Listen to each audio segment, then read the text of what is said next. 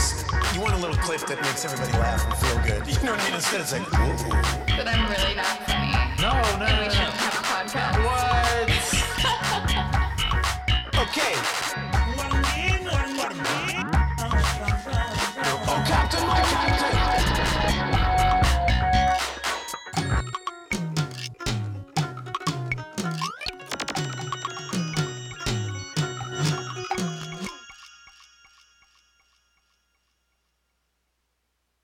Hey everyone, welcome to Hawkeyes, where we dissect and dive into the filmography of Academy Award. Does he have any Academy Awards? No, He doesn't? he does not. Academy Award He deserving might have been nominated. but actor I'd have to check. Ethan Hawke. That's something we should definitely know. You should probably know as, that, yeah. Soon to be soon to be preeminent experts in the field in the of field Hawk. of Hawke, yeah. Yeah. Well, I'm Jonathan. And I'm Harper. And yeah, so the way this works is we're just gonna do chronological, sequential timeline of Ethan Hawke's movies, starting with his very first film, 1985's Explorers. Yes, Explorers is... The synopsis on IMDb reads, a boy obsessed with 50s sci-fi movies about aliens has a recurring dream about a blueprint of some kind which he draws for his inventor friend. With the help of a third kid, they follow it and build themselves a spaceship. Now what? That's on the nose. It is. I will say there's something about with the help of a third kid that sounds Dismissive. yeah. Yeah, just because he 'Cause didn't they're have kids. as successful as a career as River Phoenix and Ethan Hawke. Yeah. That he just gets called the third The kid. third kid. Pretty messed up. Yeah. So should we talk about first, like, just what this podcast is, like what we're trying to, like, first off, like how we settle on this podcast, who we are. Yeah, let's do that. Yeah. So I guess the reason we started this podcast, this is my recollection of the story. Your recollection is always different. We always have two sides of the story. It's a very Rashomon / The Affair type situation in any conversation we have. That's not true. No, we usually agree on things, but there's some diversions, some disagreements. But anyway, I was watching a video from GQ, Gentleman's Quarterly, as they were once known, in which Ethan Hawke was breaking down his most famous roles. And as he was talking about them, I was like, oh, I realize I like a lot of his movies. And I was like, I've seen a bunch of them. Not a bunch. I've seen quite a few of them, and I like a lot of them, the ones that I've seen. And I think he's a good actor. And then you said to me, let's make a podcast about it. Yeah, that sounds about right. Yeah, I think that's... I have no disagreements here. Okay, great. Yeah, so we agree on how this podcast got started. Yeah. Quick update. He has been nominated for 4 Academy Awards and a Tony Award. And won none of them? And won none of them. Robbed. Well, he still has time. Yeah, that's true. He's going to act forever. He will act forever. That's true. Yeah. And this podcast will go on forever. Yeah. Which is great. It is great. So, our qualifications to talk about Ethan Hawke movies are clearly that I've seen a few of them, and that you are a film major. Yes, I have a degree in film and digital media from UC Santa Cruz. Go Banana Slugs. And I've watched a number of movies in my day, and I think right now I've seen, including Explorers, which we're going to talk about today, Right. I think I've seen 17 Ethan Hawke movies now. And I think I've seen about 10 or... how many? Nine, I think, Nine or so? yeah. Okay, yeah. So 9 I've or seen 10. fewer. I mean, it's not a contest. Yeah. but I mean, if it were a if contest, it were, I would win. You're the film major. That's fine. Yeah. So, some quick facts. Fast facts. Quick maths. Oh, yes. About this film. It was made on 1985 is when this movie came out. Directed by Joe Dante. It was made on a $20 to $25 million budget, according to Wikipedia. Brought in about $9.9 million. Ooh. So not quite Yikes. that big of a success. Written by Eric Luke, Joe Dante's previous film was called Gremlins, which I believe has something of a cult following. River Phoenix and Ethan Hawke make their debut in this movie. Mm-hmm. And Ethan Hawke is about 15 years old at the time, or 14 years old. He was 14. 14. I believe River Phoenix was also 14. Okay. And what about the third kid? We don't know about this third kid. Yeah, it's probably on the Wikipedia page. Good facts. Good facts. Those are my quick facts. So let's talk about the major characters in this movie. Yes. The main character is played by Ethan Hawke himself, Ben Crandall. Yes. And he is a nerdy kid who dreams of being an astronaut. Mm-hmm. And he has sci-fi movies playing in his room all the time. Yeah. And he has these weird dreams where he sees...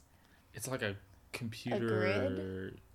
To me, it looks like a computer sort of switchboard thing. Yeah. It looks computery for sure. Yes, definitely computery. Well, really, it looks like Tron. Yeah. To me. That's true, yeah. That's what it looks like. Yeah. So he has these weird dreams, and he shares the images in his dreams with his best friend Wolfgang, played by River Phoenix. Yes. And somehow... Oh, and Wolfgang is a genius scientist who's constantly doing experiments in his basement laboratory. And somehow the images from Ethan Hawke's dreams translate into some science that Wolfgang can actually do. Mm-hmm. Yeah, that is not very deeply explained. That's just...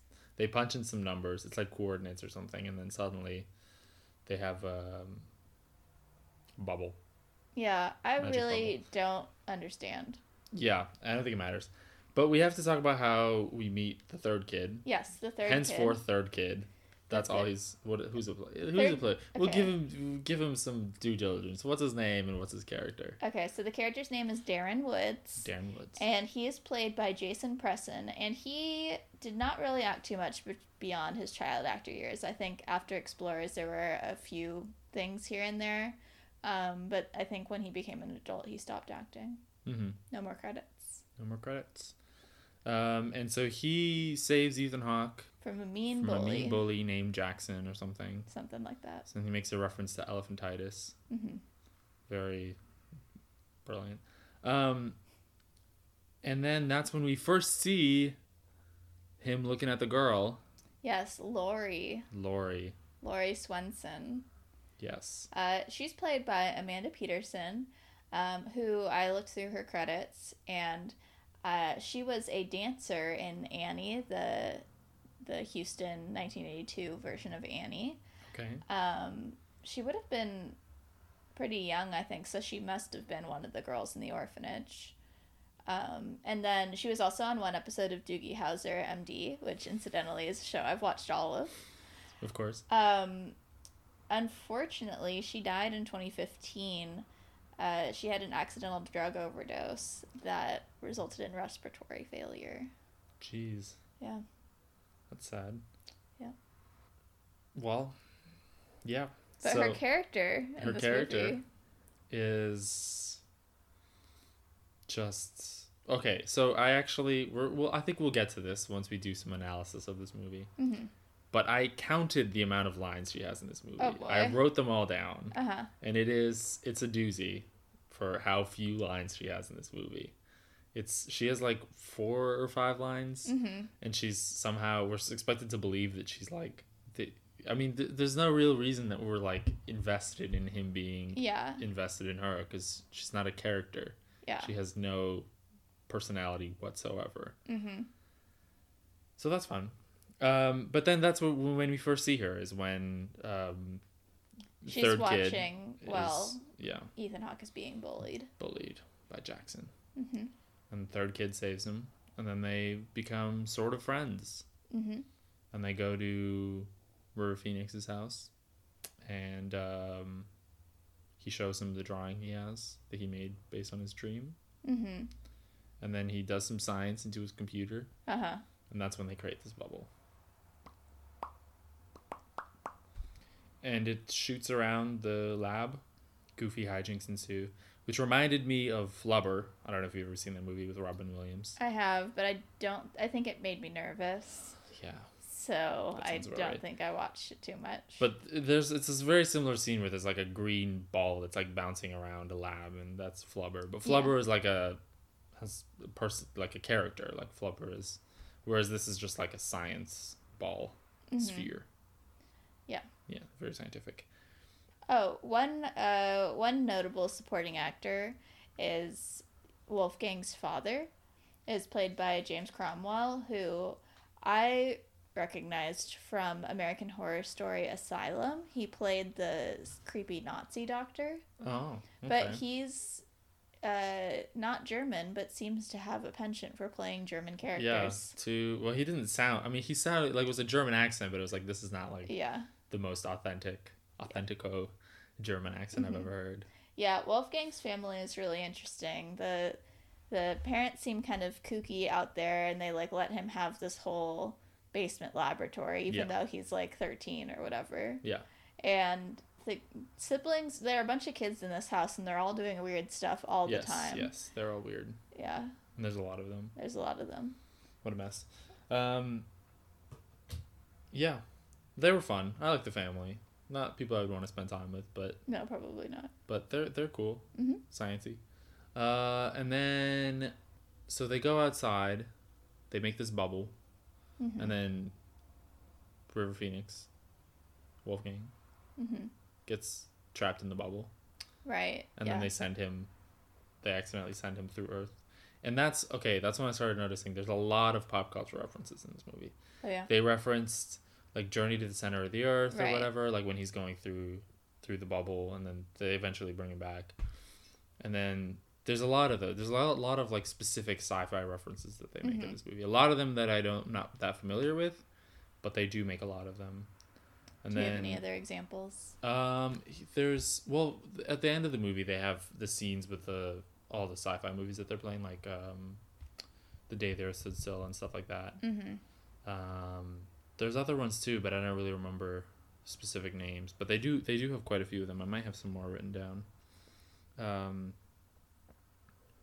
Yeah, music references, stuff like that. Also, there's whatever. And so then what they decide to use this bubble technology for initially is for Ethan Hawke to spy on Laurie. Yeah. Yeah, very of its time, I guess. Yeah, and the things that he observed her doing in there were so just, I don't know. The way he says she's eating a Boston cream pie. Yeah, It it's was just really dumb. weird. It's dumb. Yeah. And then he falls. He's like, "Oh, she's gonna notice," and then unplugs it, and then he falls at a height that would have probably seriously injured him. Yeah. But he fell into the bushes, so maybe it, like, you know, He's whatever. caught his fall. Yeah, so he's fine. And they go to the junkyard. They decide to turn this bubble into a space pod. I have so many issues with this space pod. Okay, go on. List them off. Okay, so my biggest concern is oxygen. Yeah, but he says that it's airtight. Yes, it's airtight, but we've seen before that, well, they just learned how to use this technology like yesterday. Yeah. So if something were to go wrong and they go up into space and the bubble malfunctions and it evaporates, then they're just going to die immediately. Yeah. Because they do have like a small amount of oxygen and they do use oxygen masks when they go up very high. But he says they don't have a lot of oxygen. Right. And even then, if they were just exposed to space, They would die. they would still die. Yeah, but they're crazy kids and they're doing crazy stuff. Crazy kids doing crazy stuff. Yes. So they build a pod out of, they find like a carnival car thing that's part of a carnival ride, and they set it up so that they add all these things to it so that it becomes a space pod. And the funny thing about that is that once it becomes a space pod, the bubble goes away. You don't see the bubble anymore. It's just a pod. I don't know if you noticed that. But in the beginning, there's like you could see a blue sphere floating around. Yeah. Once they put it in the pod, you don't see a blue sphere anymore, Interesting. which is not consistent. Well, they do have the ability to control whether or not you see it. Oh, They go okay. into they get into that at the beginning when they're messing around with it. Ethan Hawke just kind of waves his arms around because he's trying to figure out where it is because he can't see it. And so then Wolfgang's like, wait, I can fix that. And he makes it so that it's visible. He sciences it, yeah. He You're right. sciences it. And so while they're building this pod, they're going to class and not doing very well in class because they're staying up all night to build this pod. Mm-hmm. The teacher, asks Ethan Hawke about carbon dioxide. And he's like, he freaks out. He's like, that's what they breathe on Mars. And everyone's like laughing at him like he's a nerd. And I thought that was a very classic overacting on Ethan Hawke's part. Yeah. He's just like, that's what they breathe on Mars. Yes, this is his first role though, so I think it Yes. could be No, forgiven. I know. There was just like a child kind Yeah. of actor in a silly movie type situation. Mm-hmm.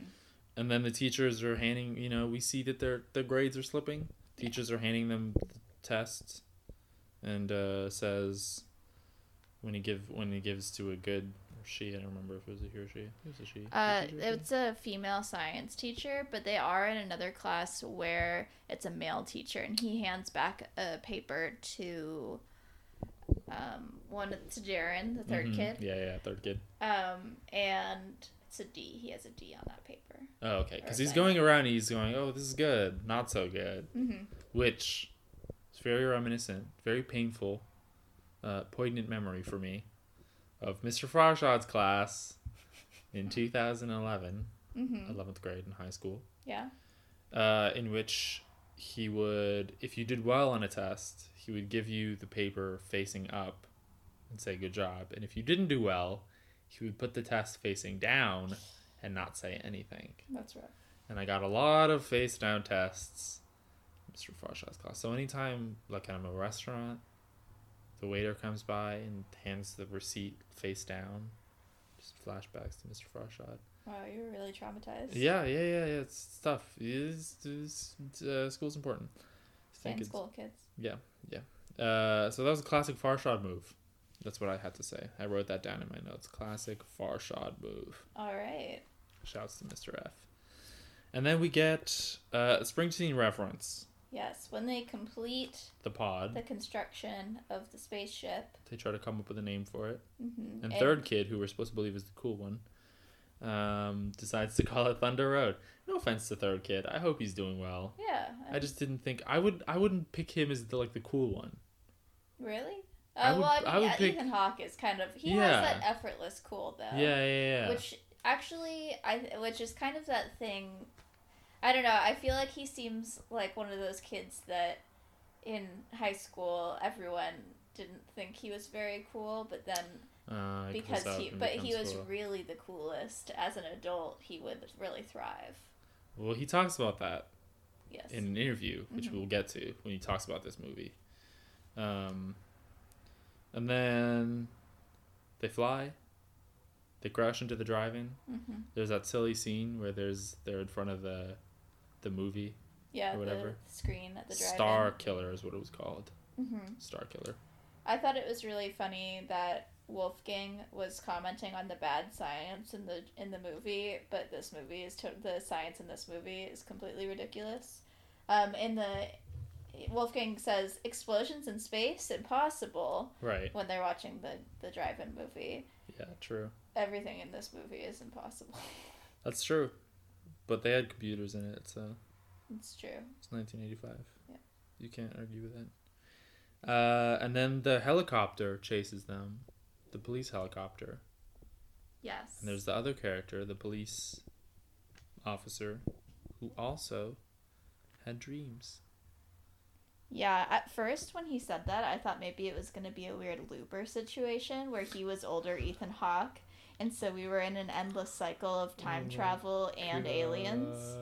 I was so sure of it. Oh my for a while. God. And the next, okay, can I just send commendations and compliments and my respects to the journalists at this small town newspaper, because the next day, Yeah. right after they have their like flight, it's in the papers. Yeah, they're UFO. working at that newspaper. Yeah, they're doing work. They're getting their hours in, which good for them. Mad respect. Yeah. Ooh, can we go back to the helicopter cop? Yeah. So the character's name is Charlie Drake, and the actor is Dick Miller. And Dick Miller was actually in a deleted scene from Pulp Fiction. Interesting. That was his most notable credit, I think. Wow. No, that's not true. He worked a lot for a long time, but it was the only thing that really stood out to me because I'm a child. Yeah. Mm-hmm. Well, that's cool. Oh, another notable supporting actor while we're on this.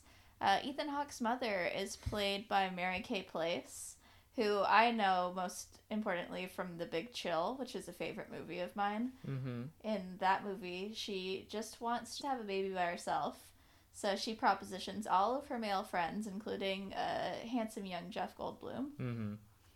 Not to be confused with handsome old Jeff Goldblum. Yes. Very different. Yeah, I saw her and I was like, that's such a classic 80s mom. Like, that's exactly what you expect an 80s mom to look like. She's wearing like a sweatshirt and jeans, and she's got the tousled hair, and she's like, time to go to sleep, or I don't remember what she says, but she's just very, very 80s mom. And then they share a dream. 3 kids share a dream, and they draw a diagram based on it. Yes. And then they use that diagram to figure out what they're going to do, I guess. Can I share another problem I have with their spaceship bubble situation? Yes. And it's just a question I have, really, in addition to it being a problem I have. Mm-hmm. He's using a 9-volt, just one single 9-volt battery to power the computer Yeah. that's powering the bubble. Mm-hmm. This is a computer that should not really be portable. Right. Yeah, I thought about that too. And he shows the battery that he's using. It's just a tiny little 9-volt battery. Yeah. That's And true. that's going to get them all the way through space. Yeah. To wherever they're going in space. Yeah. I just really struggle with that. That's true. It's a good... We'll have a resident electrician to... I know, yeah. We need to have like a scientist come do a guest lecture on the possibility of explorers. Right. None of it. The cop finds the ship. Confronts Ethan Hawke. Kind of intense way. Because he's just like wearing plain clothes. And he's like, you have a spaceship, don't you? And he's like, I don't know what you're talking about.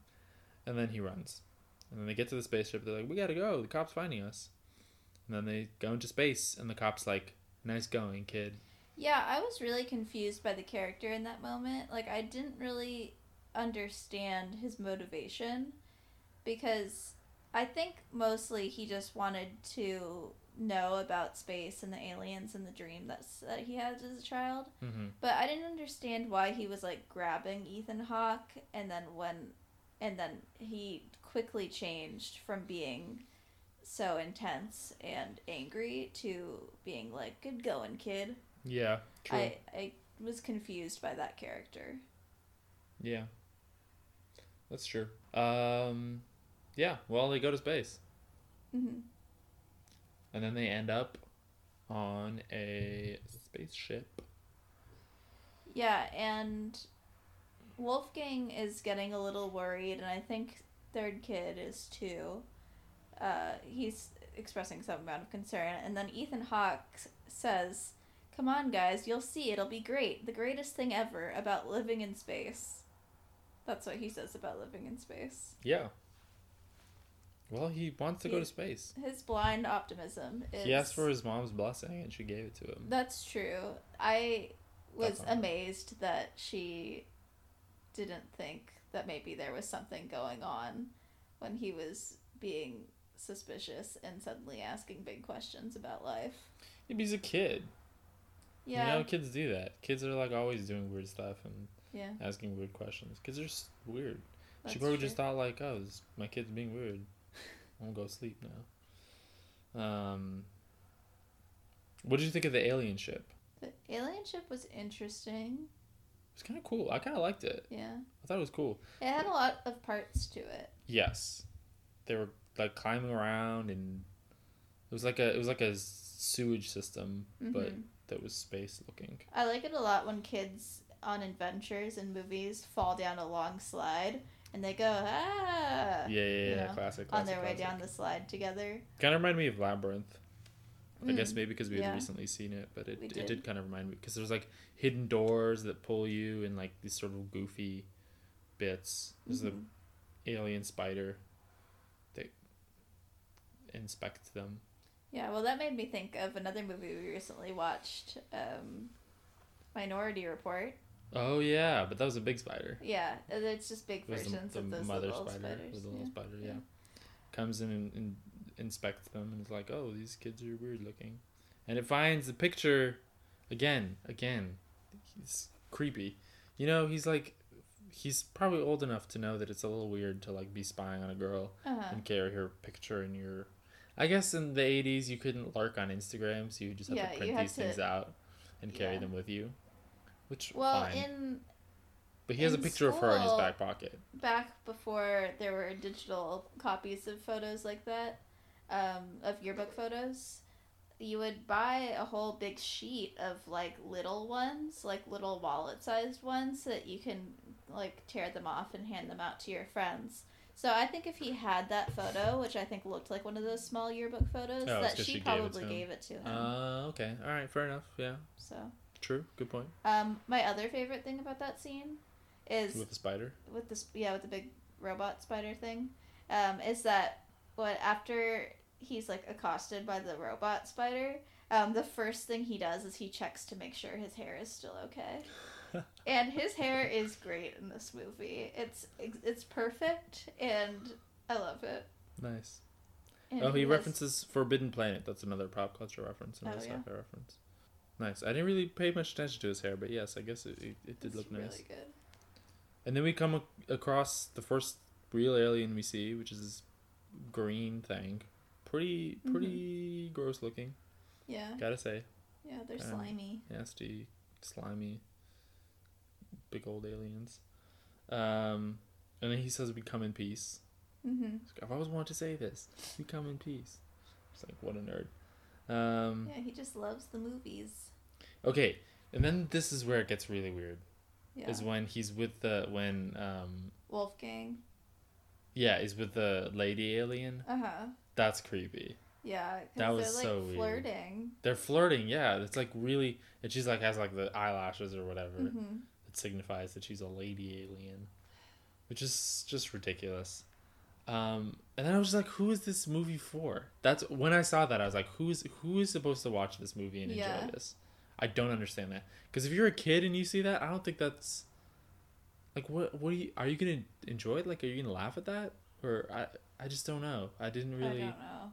And if you're an adult like me, you'd be like, that's weird. I was weirded out by it. I was like, this is so weird. Yeah. I agree. I don't know. The second they got on this... the second they encountered an alien, that's where this movie kind of lost me. Right. I like the spaceship, though. I thought the spaceship itself was cool. And I thought a lot of, Yeah. like, some of the visual stuff was pretty cool. Like the computer flying dream board that they have. Mm-hmm. The shapes and designs, or the Tron, whatever. And then the aliens... by the way, do you know who plays the male alien? Do you have that up? I can look it up. Because it sounded familiar to me. And we learned that aliens just love Earth TV. And they're always watching Earth TV and... I Quoting it? believe it is Robert Picardo. Does not He was ring a in bell. Star Trek. And a bunch of other things. He works a lot. Okay. So it's possible that I've heard him somewhere. He could have. He was on Stargate and Stargate Atlantis. He does a lot of sci-fi. He's kind of in that sci-fi fantasy Comic-Con genre world. Yeah. And so they just watch a lot of TV. And they quote it. And they play rock music. And that's what they like. Yeah. And then the alien is like, your people just like to blow stuff up. It's like, that's true. Yeah, he's not wrong. It's not but wrong. Ethan Hawke insists. He says This is just the movies. This isn't the way things really are. Don't you know that? Yeah. He's just naive. such a sweet, optimistic boy. Yeah. Yeah. And then the parent alien comes in the bigger ship and picks them up. Mm-hmm. And that ship to me reminded me of Aliens. Like the Yeah. Geiger, just painting my hair. The Geiger drawings. I don't know if you've ever seen any of those, but like H.R. Geiger, he did like the designs for Alien and Aliens and all those movies. The entire like world is based on his drawings and stuff. Mm-hmm. And the ship itself reminded me specifically of his drawings. I don't know why, but they're like really amazing. They're like really disturbing. They're even more disturbing than the movies. Mm-hmm. Like, because he really takes the whole facehugger thing to disturbing detail, but like, but the art is like very impressive, you know, and that's what it kind of reminded me of. I don't know if there was any conscious reference there, but that it looked a lot like to me like something that Geiger would do. And it's their dad, bringing it all back to the dads thing. There was sort of a theme about dads. Mm-hmm. Oh about yeah, their we didn't relationship even with their talk fathers. about third kid. Third kid, yeah. Yeah, he Difficult relationship. has with a complicated home Yeah. life. He lives with his dad and his dad's girlfriend, and he says his dad's girlfriend is okay, but the dad does not seem to be a great. Yes, Great and the dude. kid He's- immediately realizes that the alien, there's a big old alien that comes on the ship, Mm-hmm. and the other aliens that they're with, which are about slightly larger than human sized, Mm-hmm. are freaking out, and the third kid, realizes that it's their father, Mm-hmm. which is kind of depressing. Yeah. He recognizes the type of fear that is instilled because of his own situation. Yeah. Yeah. One moment I did really like with third kid. I'm gonna call him Darren because this was a good moment for him. This Yes. part of the movie. Yes. He takes his headphones and tape player off, and he puts the headphones on the ears of the male alien, and he says it's 80s music. It's good. And I think that was sweet because clearly it's the way that like he deals with his life and his troubles. So he was giving it to the alien, and I thought that was very sweet of him. Yeah, that was cute. Yeah. Probably the worst thing that happens in this movie is when Ethan Hawke shows the picture of the girl to the alien. I don't know if you remember this.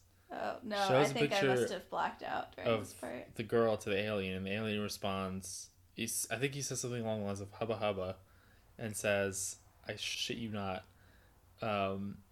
He says he would like to get his cups on her.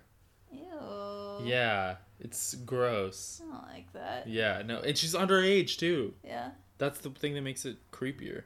All the stuff in this movie about the girl is like they're just super creepy to her. Mm-hmm. It's just not the strongest gender politics I've seen in a movie. Yeah. So that's there. That's something to talk about in therapy, as they say. So then when they go back to Earth from the spaceship, one thing that I really loved was they're pretty close to Earth, but they're not quite where they're supposed to be yet. They're not quite back home. And so Wolfgang is reading the computer, and he says, "Fields off." And then one of the other boys says, "Well, then what's holding us up?" And then there's a beat, and then they start screaming, and then the ship collapses. Yeah. It was a really good comedic moment. That's true. Yeah. And then they reference how the aliens have probably been grounded for 3 million years. Because the aliens are kids. That's Yeah. what the other thing is. The aliens are kids. Yeah. They find that out when they see the dad alien. And that's when he says they've probably been grounded for 3 million years. Yeah. And then they do more space stuff. And then somehow the girl gets... Yeah, Lori starts dream sharing with them too, and Yeah. I don't understand how that was. I think that was related to that weird. I think one of the aliens gives Ethan Hawke this large gem thing Yes. that has a green design on it, and he says to him, "This is the stuff dreams are made of," and then somehow Lori starts dream sharing with them, and I just don't know what's happening in the movie and then anymore. they're flying together, and that's basically how it ends. Yeah, and they're flying, and it's a total Peter Pan homage because they're flying through the sky, and she's wearing a nightgown, very Wendy Darling like. Yeah. See, there definitely are a lot of references in this movie. Yeah. Okay, so I went back and I counted the lines that she has in this movie. Mm-hmm. So there's the part where he talks about carbon dioxide on Mars when he's asked about. Mm-hmm. He looks at her, she looks at him, and she mouths, she doesn't say it, but she mouths the word what. Okay, so that's her first line of the movie. Not even out loud. No, not even out loud. Yeah, she just mouths the word what. And then the next line she has, these next three lines are all together. It's when he's spying on her. Again, very creepy. And she's on the phone, and she says, "Oh, are you serious?" That's what she says on the phone. And then he falls, and then she looks out the window and says, "Who is that? Is that you, Ben?" And then he responds that it is. Something about a cat. He thought there was a cat. His response is that he thought there was a cat stuck in the tree, so he went to climb up. Just stupid. And then she says, "What are you doing down there?" in like a sort of playful way. And then she has one more line, I think, at the end of the movie. But it's not, it's like sort of voiceovered. So I'm not actually sure if it's even her. But she says, "If this is all a dream, then what happens when we wake up?" Mm-hmm. That's it. Those are all of her lines in this movie. So she got put through a lot by aliens, by Ethan Hawke, for her to not have that many lines. Yeah. I think we can safely say that this film does not pass the Bechdel test. I think it even passed the Turing test. It's a Turing test. It's a test to see if computers are real people or whatever. That was a joke. I don't know. It's just sounded better in my head. What do you think was the most Ethan Hawke line that Ethan Hawke had in this film? All right. I wrote this down somewhere. Okay, I think one of them that's feels pretty Ethan Hawke to me. Mm-hmm. Is he says, "There's always a reason when you dream." That's what I went with. Nice. Yeah. Mine was also about dreams. He says, "It feels like a dream, doesn't it? I mean, it's all so perfect." Yeah, I wrote that down too. That was the other one I was thinking of choosing. Yeah. So we both had similar Yeah. ideas of what the most Ethan Hawke line in this movie is. I'm sure that there's that exact quote appears in one of the before movies. Almost definitely. Yeah. Which is gonna be fun when we get to that. And I think it's I mean, just talking about what we mean by the most Ethan Hawke line. Our impression of Ethan Hawke has been formed by the Ethan Hawke movies we've already seen. Yes. And so you and I have both seen all of the before movies. Yeah. And additionally, I've seen Gattaca, Snow Falling on Cedars, Daybreakers, and another one that's Predestination. So, and I think that, like, to me, what I mean by the most Ethan Hawke, I think a lot of his characters are united by some kind of, like, strong optimism or idealism. But I also think that's somewhat informed by for me, it's somewhat informed by my impression of himself. Yes. Like, how he is as a person, based on like interviews I've seen and stuff like that, the way he talks about things. And there is sort of this like optimistic, sort of slightly pretentious streak to the things that he says. Yeah. So, and I think that was my impression. Like, there's always a reason when you dream. Like, that's something that I feel like Ethan Hawke might actually say. Yeah. And I think as we keep watching more and more of his movies, I think that it could change. Our vision of Ethan Hawke might evolve. Yeah, definitely. Yeah. Because I mean, he's made 70-some movies. 77 right now. 77 movies. So, that includes the Alias episode. So. Oh, okay. All right. So 76 movies and some other credits. Yeah. So yeah, no, I think so too. That's what I was thinking. Is that we're gonna watch more of his movies, and our idea of what makes a very Ethan Hawke line is gonna change. Because that's the thing. That's what I think. What's one of the more interesting things about his career is that it is pretty diverse. Like he's made kind of a lot of different kinds of movies. Yeah. And I actually did not realize until watching this movie that he had been acting so young. I didn't realize he was a child actor. I assumed he got his start like when he was an adult or something. Mm-hmm. But I didn't realize he started acting when he was 14 or so. Well, should we... This seems like a good point to cut to a clip. Do we want to hear a little bit of Ethan Hawke talking about his experience with Explorers? Yeah, I think that would be great. Anyway, that's the point. The point is I went in and did a few, and one of them, they were doing these big casting calls for Explorers. Joe Dante had just had a tremendous success with Gremlins, and they were letting him kind of make this, it was a really big movie for the time. And I went in on this casting call, and I went on series auditions over and over again. And I finally got the part, and I think my parents freaked out when I got the part. They never thought that was a realistic option of, because it had all these problems, which is I had to go to LA to shoot the movie, and you know, my mom didn't want to let me do the movie, but my stepfather thought that was incredibly unfair to let me audition but then not let me get it. Because it was in the way of other things? She Or had a because you job. just didn't like, yeah. How were we supposed to take care of me?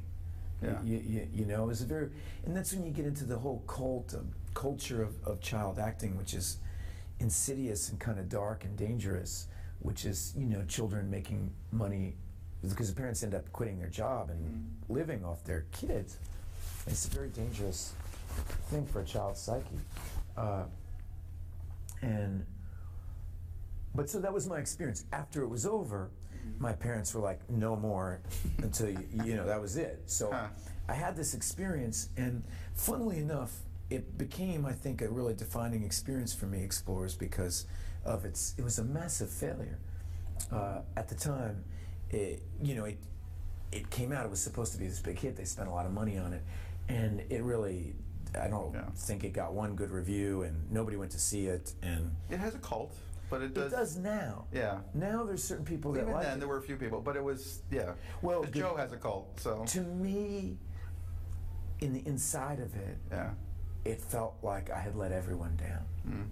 It was this powerful, disappointing experience because I had been all hyped up and hepped up to believe that it was going to be the next E.T. and, you know, it was going to have I don't know what I thought, but I thought it was going to be important. And it was, you know, dismissed. And there could have been no better profession no better teaching for a young person for a life in the arts than that. I mean, I kind of feel like if I survived that, I had a good, it gave me the tools I needed to ultimately survive Dead Poets Society, you know. So was the work you did in that, did it feel like work? Did it feel like you had a method or a particular skill, or were you just playing Children at that love point? to play. You know, now that I'm in my 40s, I have to work hard to cultivate. It's much more difficult now because you have to cultivate a sense of play. You have to pretend you're not inhibited. You have to pretend you don't realize that some people think you're a moron. You know, when you're younger, you just think everybody, oh, they're going to love this.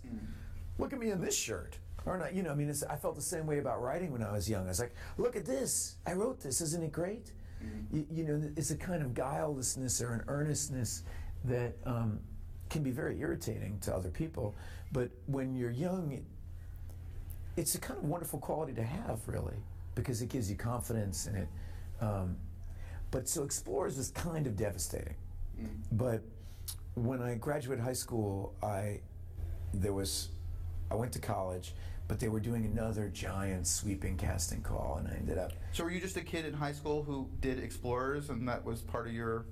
I was a kid in high school who very mysteriously seemed, some of the girls in school were interested in me because they heard rumors that I might have known River Phoenix. That was my... And in fact, the movie became more embarrassing than anything else. Like, I'd done this movie, but, you know, the boys in the football team made fun of me about it. Like, 'cause it was obviously, to them, a bad film. I say all this fully wanting to also say that I had an amazing experience with Joe Dante, and I personally love the movie. And I think it's a cool movie. I still do. But at that period of time, 14 to 18, it was a punch in the nose right out of the gate. And then you also, at that period, without working, without doing anything else. I had a long time to think about it. Yeah. 4 years when you're 14 is a long time. A long time. Yeah. So that was Ethan Hawke talking about his experience doing Explorers and what it was like for him to be a teenager after that. Yeah, which is interesting.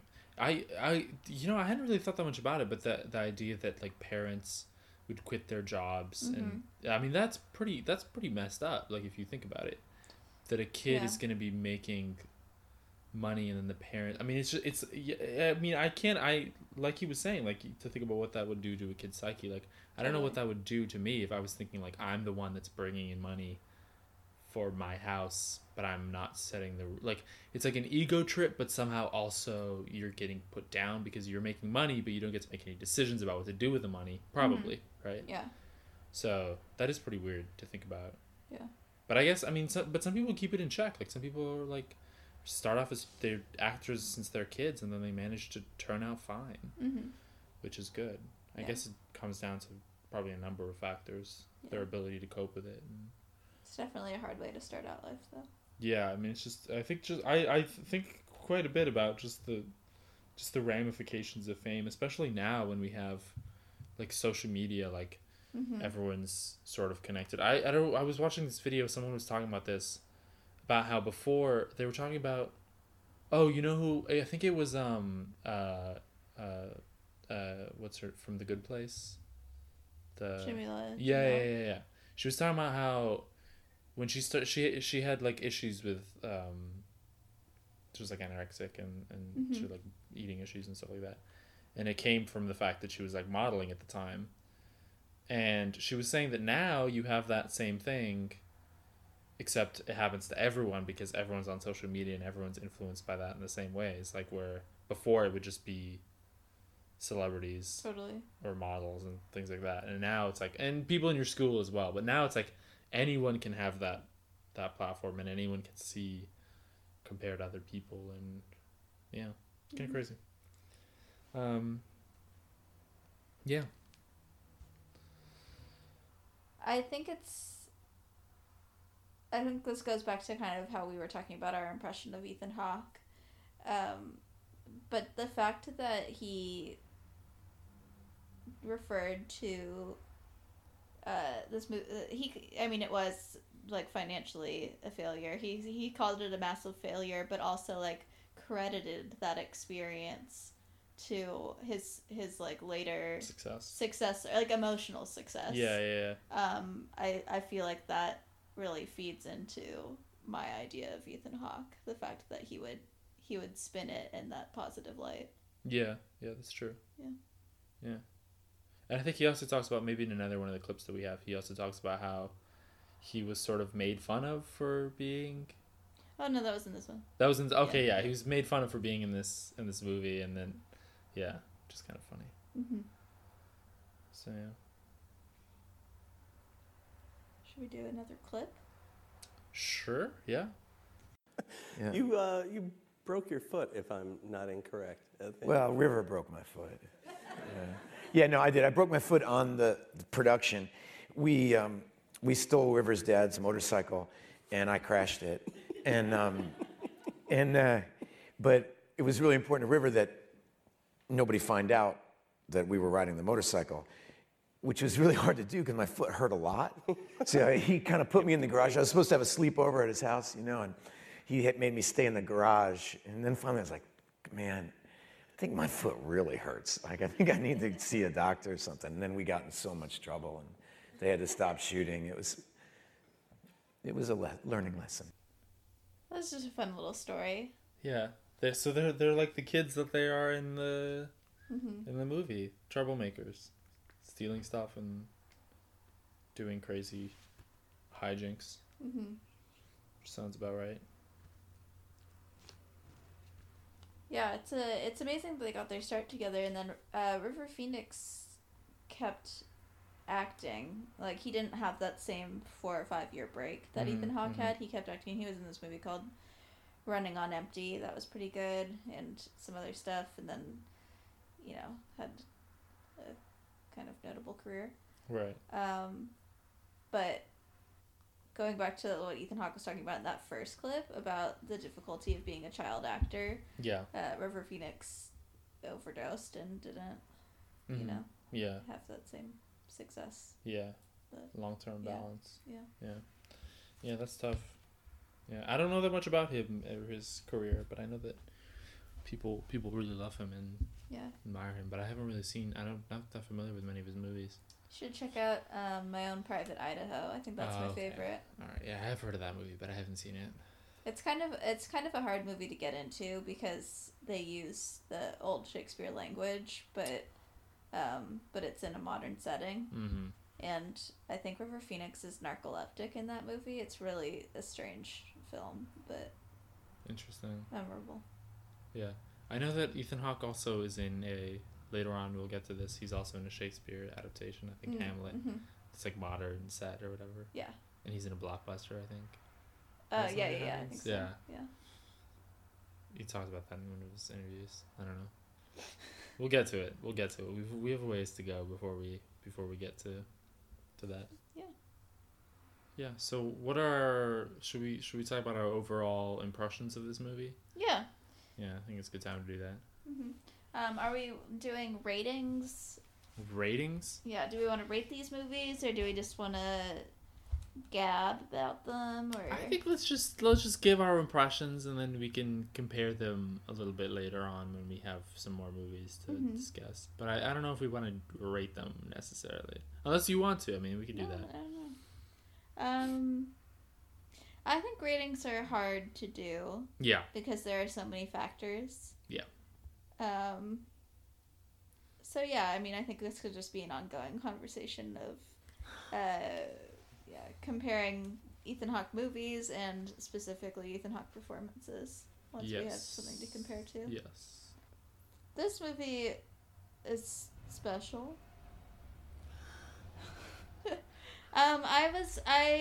I think it's fun to see a young Ethan Hawke because you could see so many of those, like habits or like Yeah. that Speech patterns. speech and- patterns. Yeah. It's Mhm. because I was like he's 15, 14, whatever. He's so Ethan Hawke. Yeah. Like he's very identifiable immediately. Mhm. It's just like even without his face, like just his voice, like it's higher pitched, but the way he talks is the same. It's basically the same as the way he talks now. Yeah. Yeah. His hair was great. But the story was really convoluted, I think, unfortunately, Mm-hmm. and hard to follow, and the science was not easy to understand Yeah. or realistic.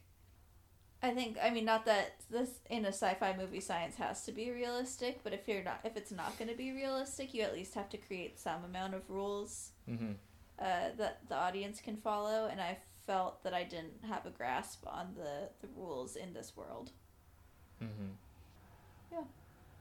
I didn't really have a problem with that because I thought it was just kind of like it's just imaginative. It's sort of they're just kind of doing. You just kind of it's like none of this. I don't feel like it's not supposed to feel very real. You're just kind of it's like a dream. I like but it's really order happening or and something. boundaries in my children's films. Jesus. Okay. This movie's kind of a mess. That's what I'll say. Yeah. Bit of a mess. The stuff with Laurie just really just put me off. It's just Yeah.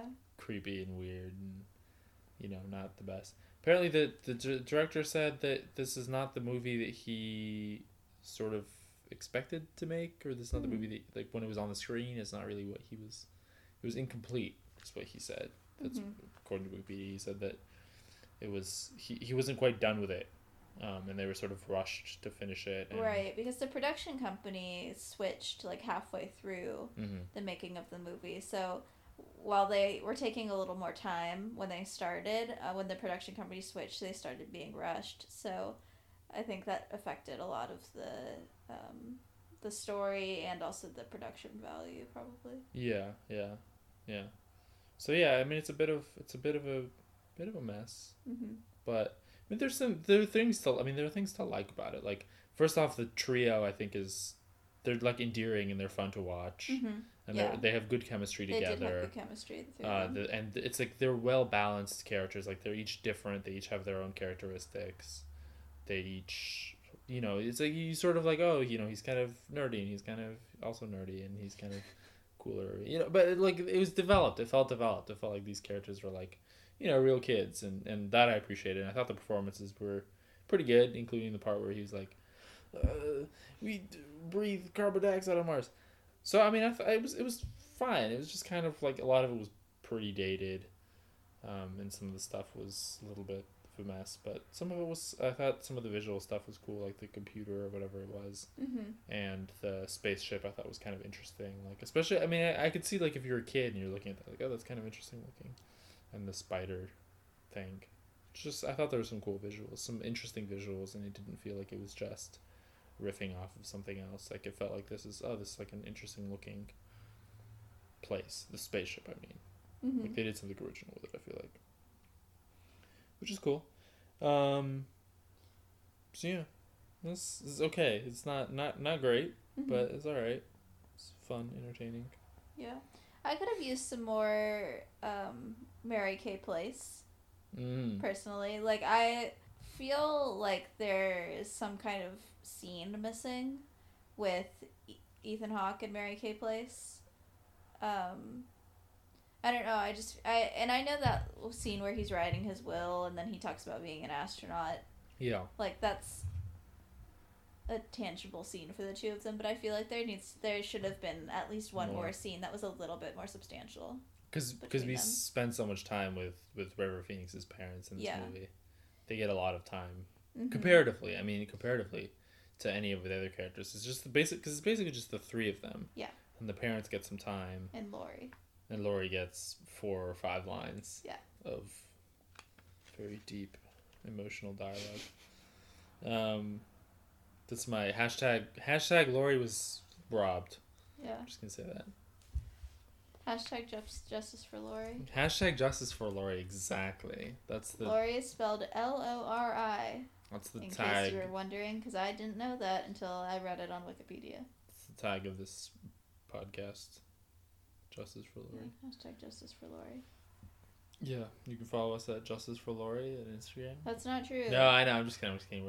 We'll do our plugs later. Okay. Yeah. So I think that's kind of covers it. This movie. Just one last note that I forgot to mention earlier. There's this scene where Ethan Hawke goes to lie on the roof of his house. Right. And he's looking up at space, at the universe. And the score is playing and this harmonica starts to play, but then it cuts to Ethan Hawke and you see him playing a harmonica. And I just thought that was a really fun combination of diegetic. Yes, and diegetic and non-diegetic music. Nice. Yeah. Cool. Yeah, it's cool. Yep. I think that's really my last thought. Last thought. All right. Oh, did you have something to share? Yeah. It's time for Hawk Facts. This is the part of the show where I share a fact about hawks. Hawks. The bird. Hawk the bird, not Hawk the Ethan. No, Hawk the Ethan. Because when you pitch the show, you're like, oh, let's do a show called Hawkeyes. It's like, oh, yeah, I'll do some research about hawks, and that's what the show's going to be about. And then I found out it was a show about Ethan Hawke, and then I have all these hawk facts compiled, and I have to put them somewhere, so they're going into the show.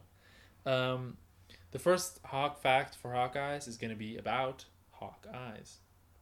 Hawks have, as per Wikipedia, so, check your whatever.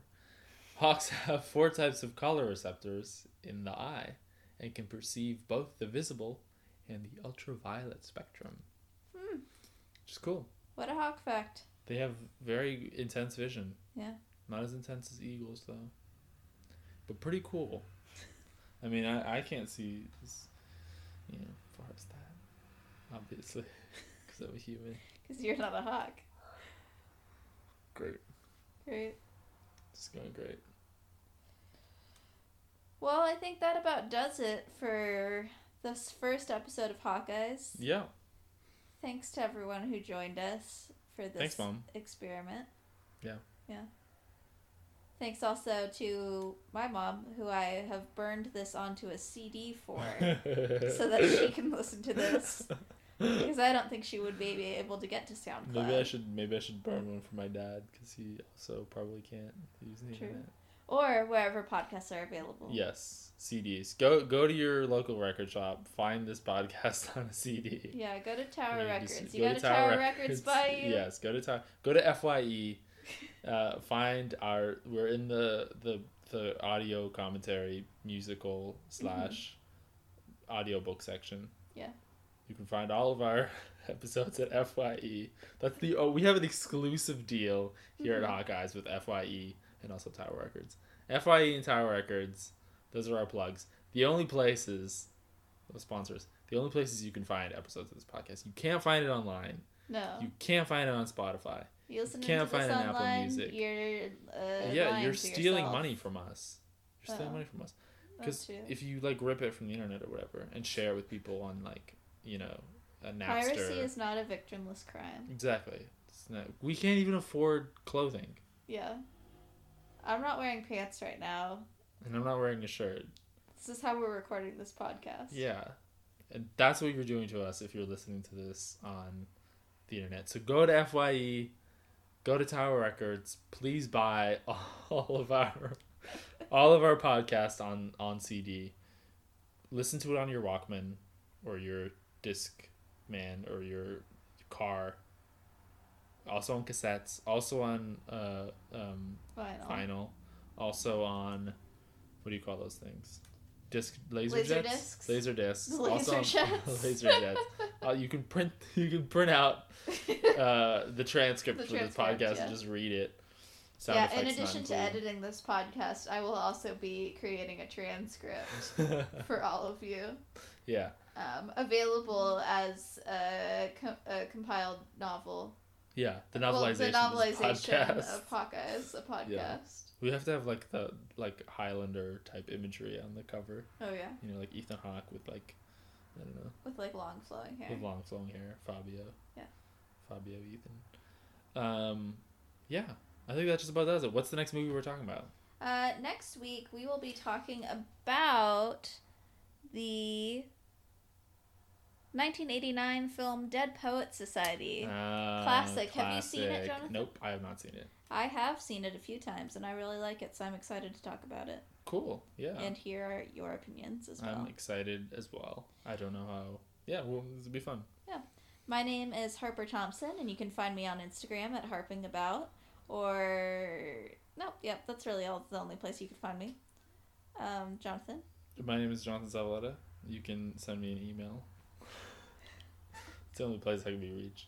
And also, I'm loitering at FYE on most days.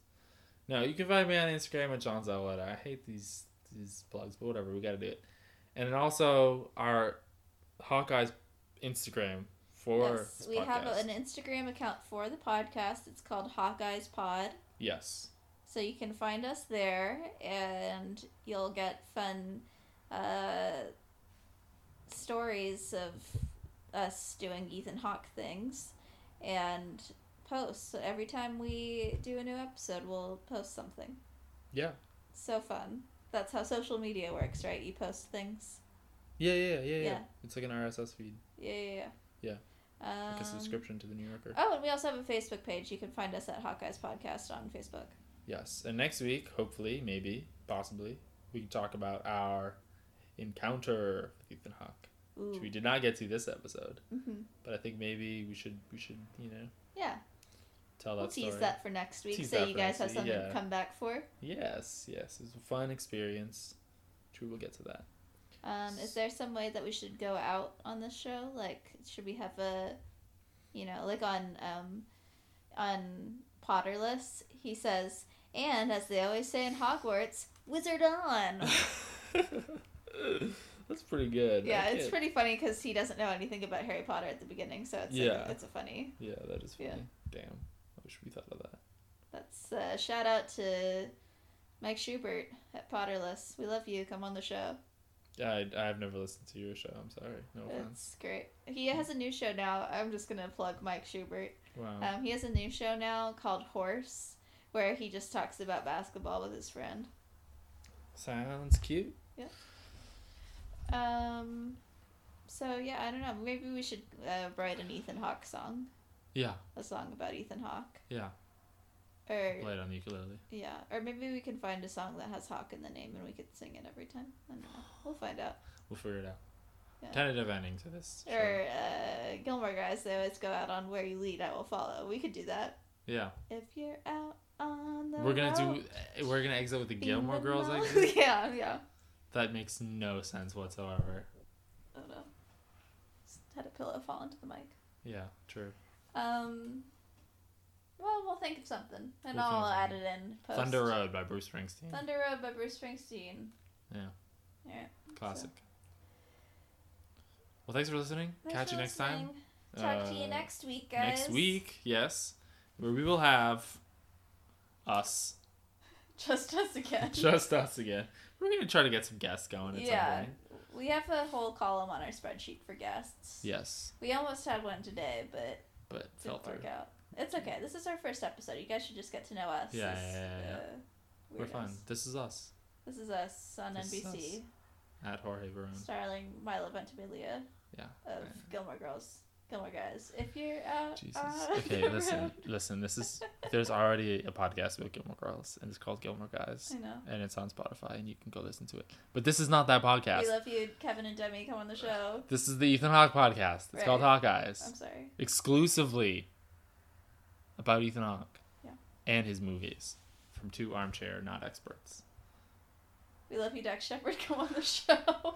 Yeah, we'd love it if Dax Shepard came on the show. Maybe he knows Ethan Hawke. Yeah, or maybe he's just a big fan of White Fang from 1991 and wants to come join us in 3 weeks. At first I thought you said maybe he's just a big fan of white fame. Like famous white people. Speaking of white fame, Uma Thurman, welcome on the show anytime. Yeah, with Thurman, we love you. Come on the show. We can unpack some things.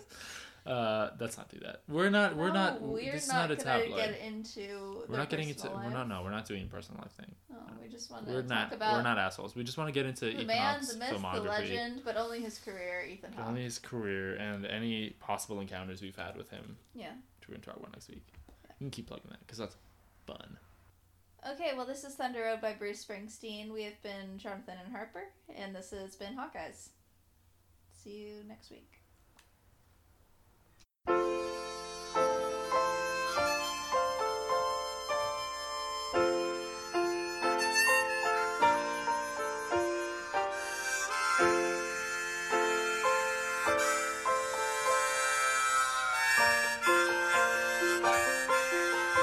The screen door slams, Mary's dress waves.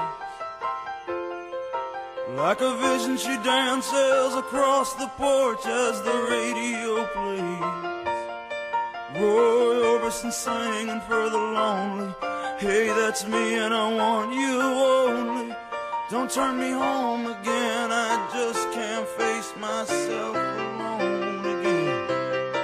Don't run back inside, darling, you know just what I'm here for. So you're scared and you're thinking that maybe we ain't that young anymore. Show a little faith, there's magic in the night. You ain't a beauty, but hey, you're alright. Oh, and that's alright with me. This episode was produced by Harper Thompson and myself, Jonathan Zavaleta. It was edited by Harper Thompson, and our intro music, Hawk Song, is written and recorded by Connor Vance.